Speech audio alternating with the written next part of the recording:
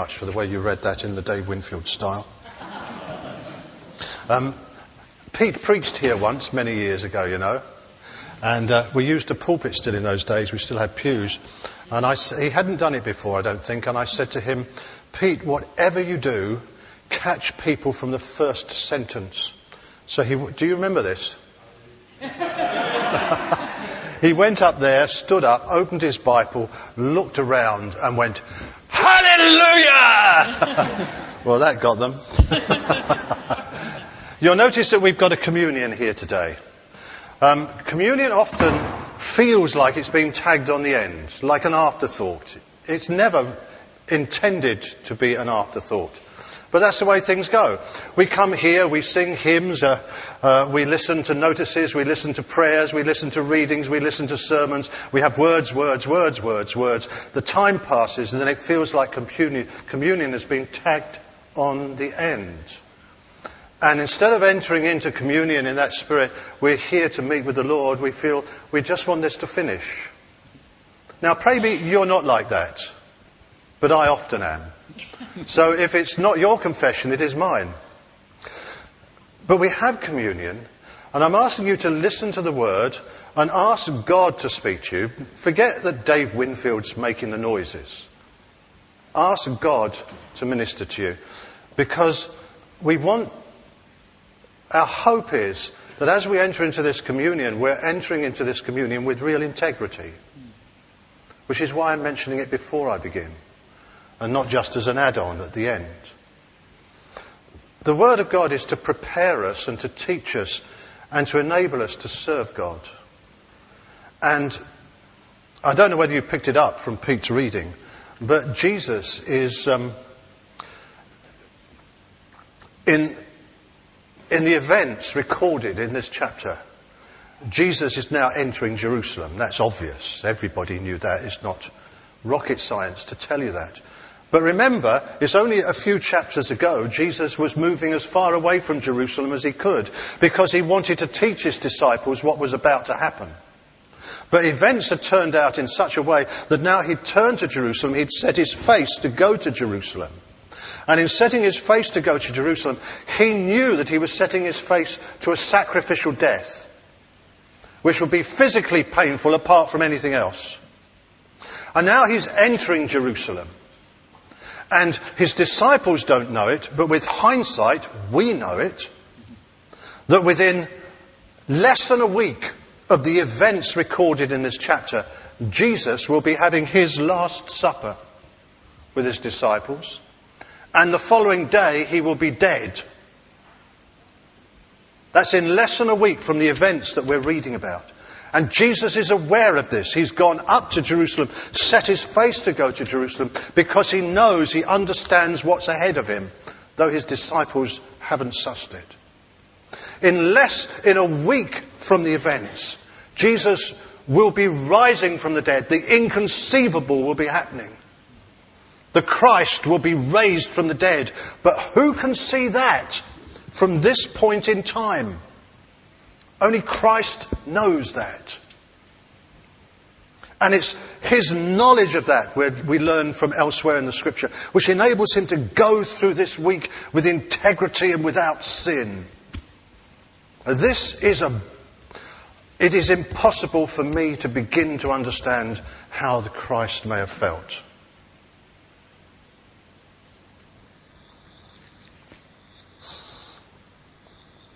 One thing we can say is that from this point, the beginning of what we have as chapter 11 here, Jesus has nailed his colours to the mast fully. He's been telling people not to say who he is up until now, to keep it to themselves. But right now, Jesus is entering Jerusalem, and he goes in intentionally riding on an ass's colt. He sends his disciples off to get one. We shouldn't be surprised that they were allowed to take it, because although Mark doesn't mention it, John mentions that just a few days beforehand he had performed the miracle of raising Lazarus from the dead, and Lazarus had been dead for 4 days. And there were hordes of people coming from all directions into Jerusalem for the big feast of the Passover.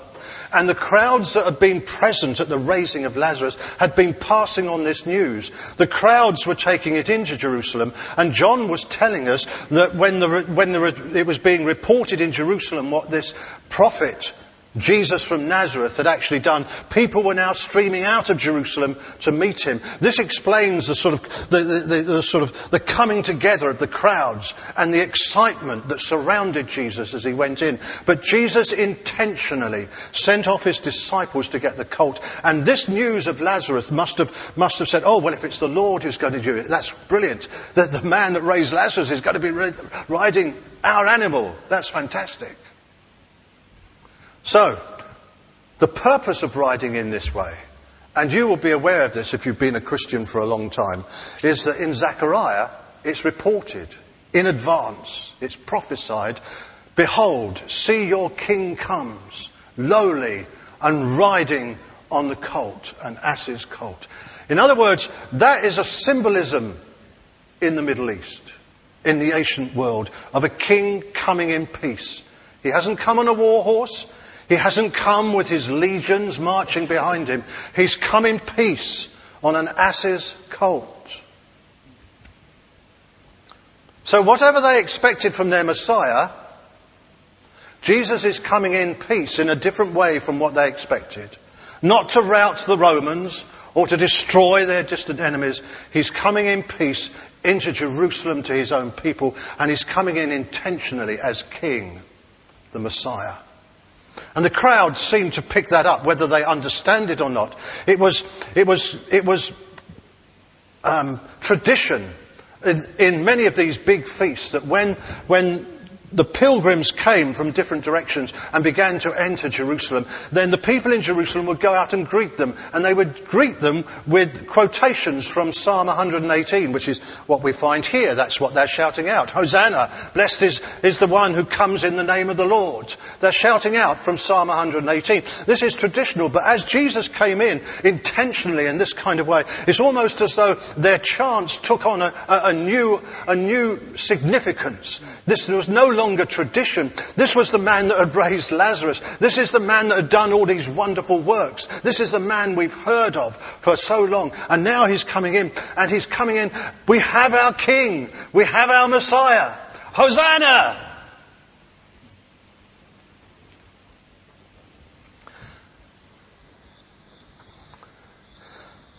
Other events take place, but I want to quickly pass to the end of the chapter and then come back.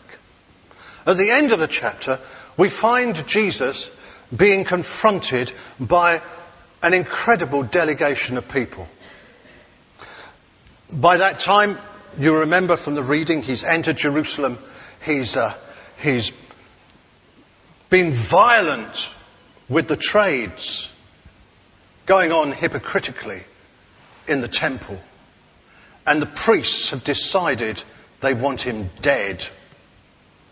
At the end of the chapter, we find this delegation. We're told that they're chief priests, they're scribes, and they're elders. These are the people in Jerusalem who have the authority in Jerusalem. They are the bishops, they are the theologians, they are the city councillors, if not MPs. And they have gathered together in this delegation, and as they approach Jesus, everybody who knows the area will know that here we've got the bigwigs, the guys who have got their finger on the pulse and who have got Jerusalem under their thumb. And these guys are saying to Jesus, who gave you authority to do these things? Well, they know the significance of his riding in to Jerusalem. They understand that significance. But now, who gave you authority? Now, when they're asking this question, remember that just a few verses beforehand, they're looking for a way to kill him. This is not a delegation of inquiry. This is a delegation to find reasons to condemn. But it's all sugary in the way that it's done, and they're using their authority. But if he's the Messiah, they should bow before his authority. And they won't accept that. It seems as though Jesus doesn't answer their question, but he answers it. They know it. Tell me about John's baptism. Was that from heaven or from men? Well, all the crowd said it was from heaven. And John said, behold, this is the one I told you about. The one who's mightier than I. The one who's the latches of whose shoes I'm not even worthy to unloose. This Jesus is the one that has been prophesied. I am just the one who's declaring him. They knew that. The crowd said John was a prophet from God. But they weren't going to acknowledge that Jesus was their Messiah. They wanted him dead. And they were scared of the crowds in all their authority at this point in time. They weren't going to rile those crowds, not now. Their own jobs were at stake. But if they said it was from men, well, that would really get the crowds going. And so they said, well, we don't know. Yeah, the bishops, the theologians, the city councillors, they couldn't suss it. Oh, yeah? No, we don't know. Then I won't tell you by what authority I do it. And hidden under those words is, and you know jolly well on whose authority I'm doing this. So Jesus has made his mark. He's nailed his colour to the mast. He has come. Now, he understands of himself more than anybody else, obviously. He walks through this whole week and through these whole events in the integrity of knowing that he is the Father's Son, the promised Messiah, the Saviour. He cannot deny himself. It says somewhere, God cannot deny himself, I think. And in this integrity, he walks through the events of this coming week. And so things that he says and things that he does seem to be extraordinary if you're there. And we tend to gloss over them because we're familiar with the readings. So let's go back. Jesus has entered Jerusalem. It's evening. And what strikes me is the things that Jesus sees. So I want to approach the next couple of minutes from that perspective. Jesus goes into the temple and he looks around. And what does he find? He sees the apparatus of the religious cultus working perfectly. But there's injustice there, there's robbery there, there's thievery there, there's unbelief there, there's hypocrisy there. This isn't faith in God. This is the apparatus of religion serving itself. And wasn't it written, my house shall be called a house of prayer for the nations? And look what these people have made it. There's a sense of personal insult in this. Because he's the Father's Son. But he's late. He goes away. How did he spend the night? We know he spent often the night in prayer. What did he do this night? He's looking for something from his people. And he doesn't find it. On the way into Jerusalem the next day, from a distance, he sees a fig tree. He's gone from Bethany to Bethphage. Bethphage actually means house of figs. There would have been figs in the street and all over the place, I guess. Anybody been there? No, nor have I. So he sees a fig tree in the distance and it's in leaf. Now, something about the way fig trees grows is they have a summer crop But in the springtime, the tree often grows or develops what you might call the leftovers of last season. So that on last season's growth, some fruit appears. It's not the harvest, it's the hangover from last year. But it appears on the tree before the leaves are fully out and formed. So if from a distance you see a fig tree with its leaves fully opened, giving the shade which they were so famous for, then you might seriously expect to find some of that end of last year stuff. And Jesus is hungry, and he sees the tree, and he goes to it, and there's nothing on it. Just like Israel of old. Listen to this from Micah chapter 7. What misery is mine. I'm like one who gathers summer fruit at the gleaning of the vineyard. There's no cluster of grapes to eat, none of the early figs that I crave. The godly have been swept from the land. Not one upright man remains. All men lie in wait to shed blood. Each hunts his brother with a net. Both hands are skilled in doing evil. The ruler demands gifts. The judges accept bribes. Just the Jerusalem of Micah's day, the Israel of Micah's day, is the Jerusalem of his day. And he sees in this fig tree this barrenness, the barrenness of the people that are ruling the religion of the day. And he says, may no one ever eat from you again, because this is a sham.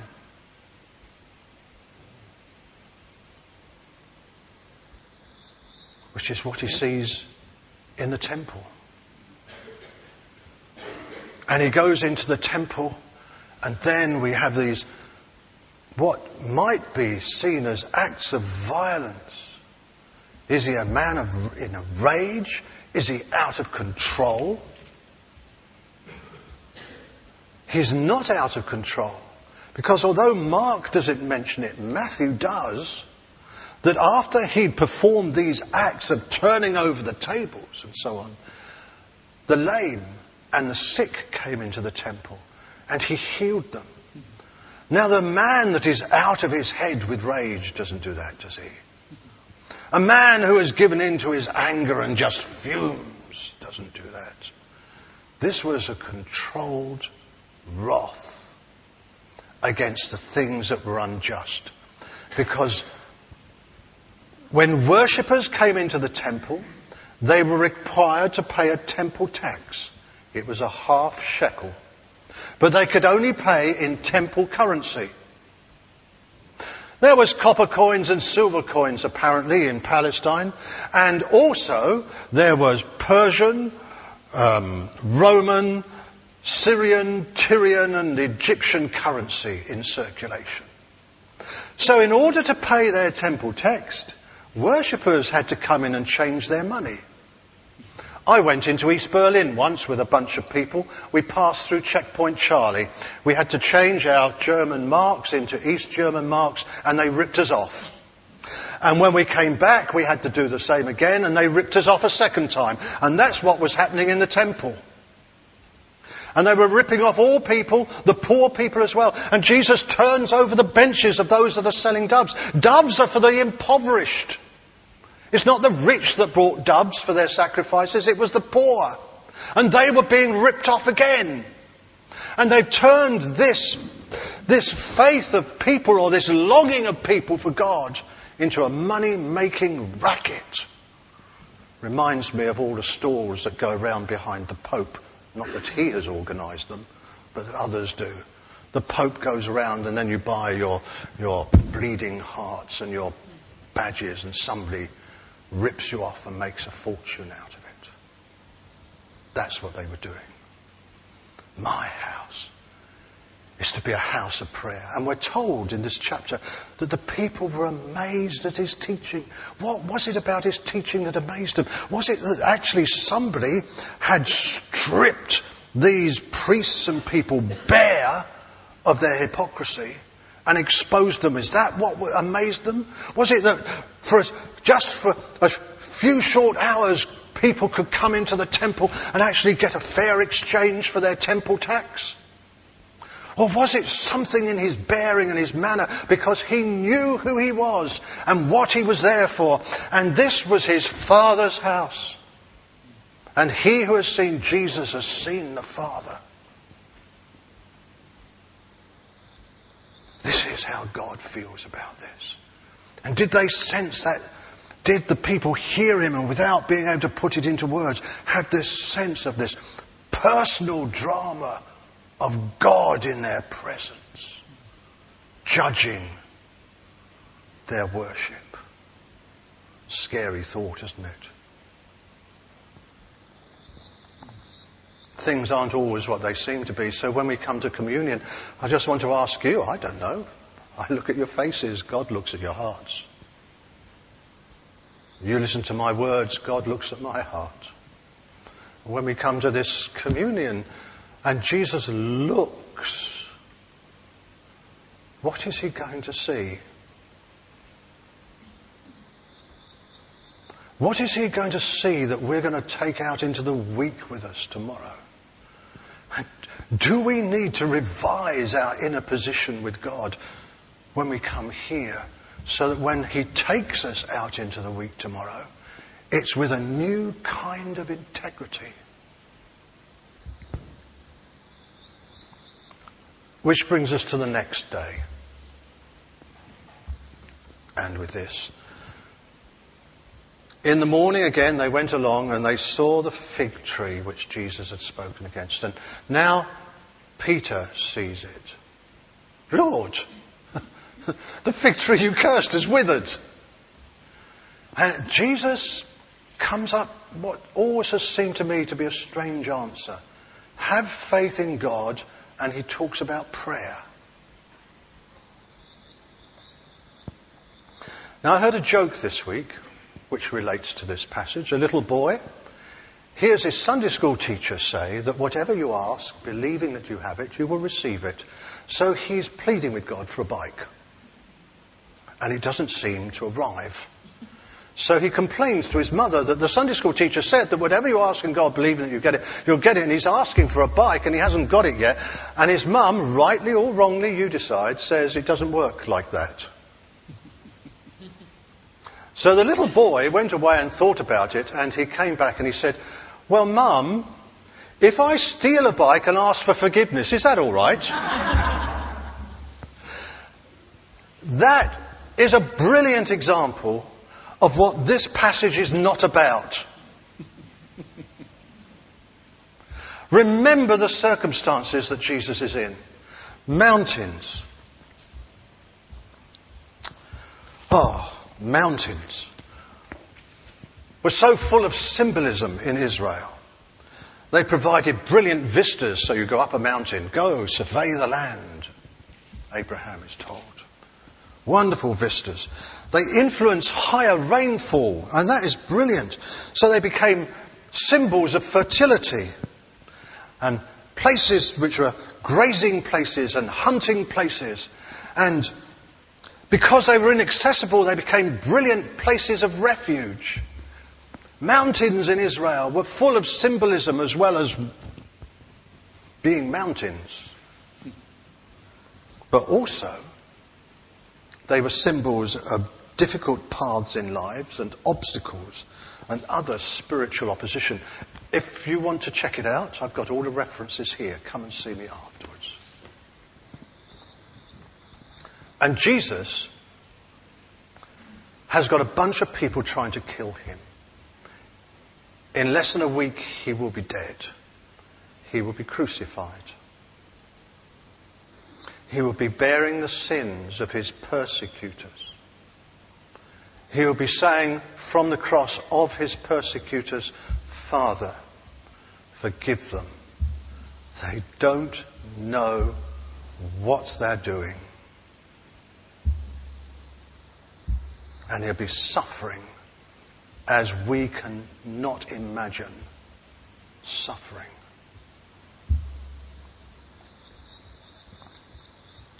But he also knows there's the other side of the grave. And how's he going to get through this week?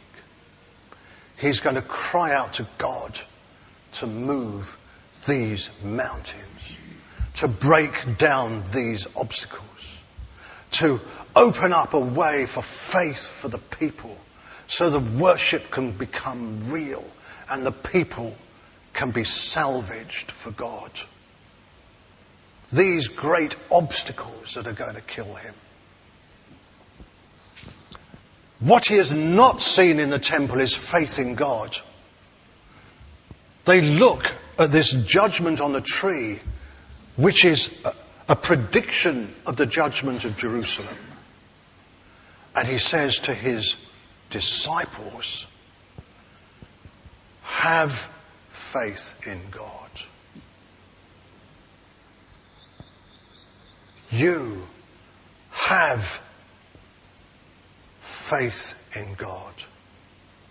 And Jesus is going to demonstrate over this next week, they'll realize it, what trusting God means. It means going through hell sometimes, maintaining your integrity for the glory of God, whatever is thrown at you. And in this context, he says, have faith in God. I tell you the truth, if anyone says to this mountain, be taken up and be cast into the sea, it will be done for them. And then he adds this bit at the end about forgiveness. When you stand praying, if you hold anything against anyone, forgive him, so that your Father in heaven may forgive you your sins. That's not an add-on. He is going to have to be forgiving people all through the week, as he has done all through his life. All the way up to his last gasp, he is going to be forgiving people, so that the purpose of God can be fulfilled in the answer of the prayer.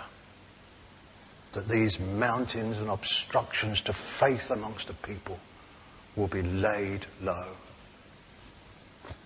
I'm not just preaching now. I'm not going to go into all the details because it would be unsavoury. But I'm going to finish with a poem I wrote once. I was here in this place. And people, a handful of people, were putting me and one or two others through hell.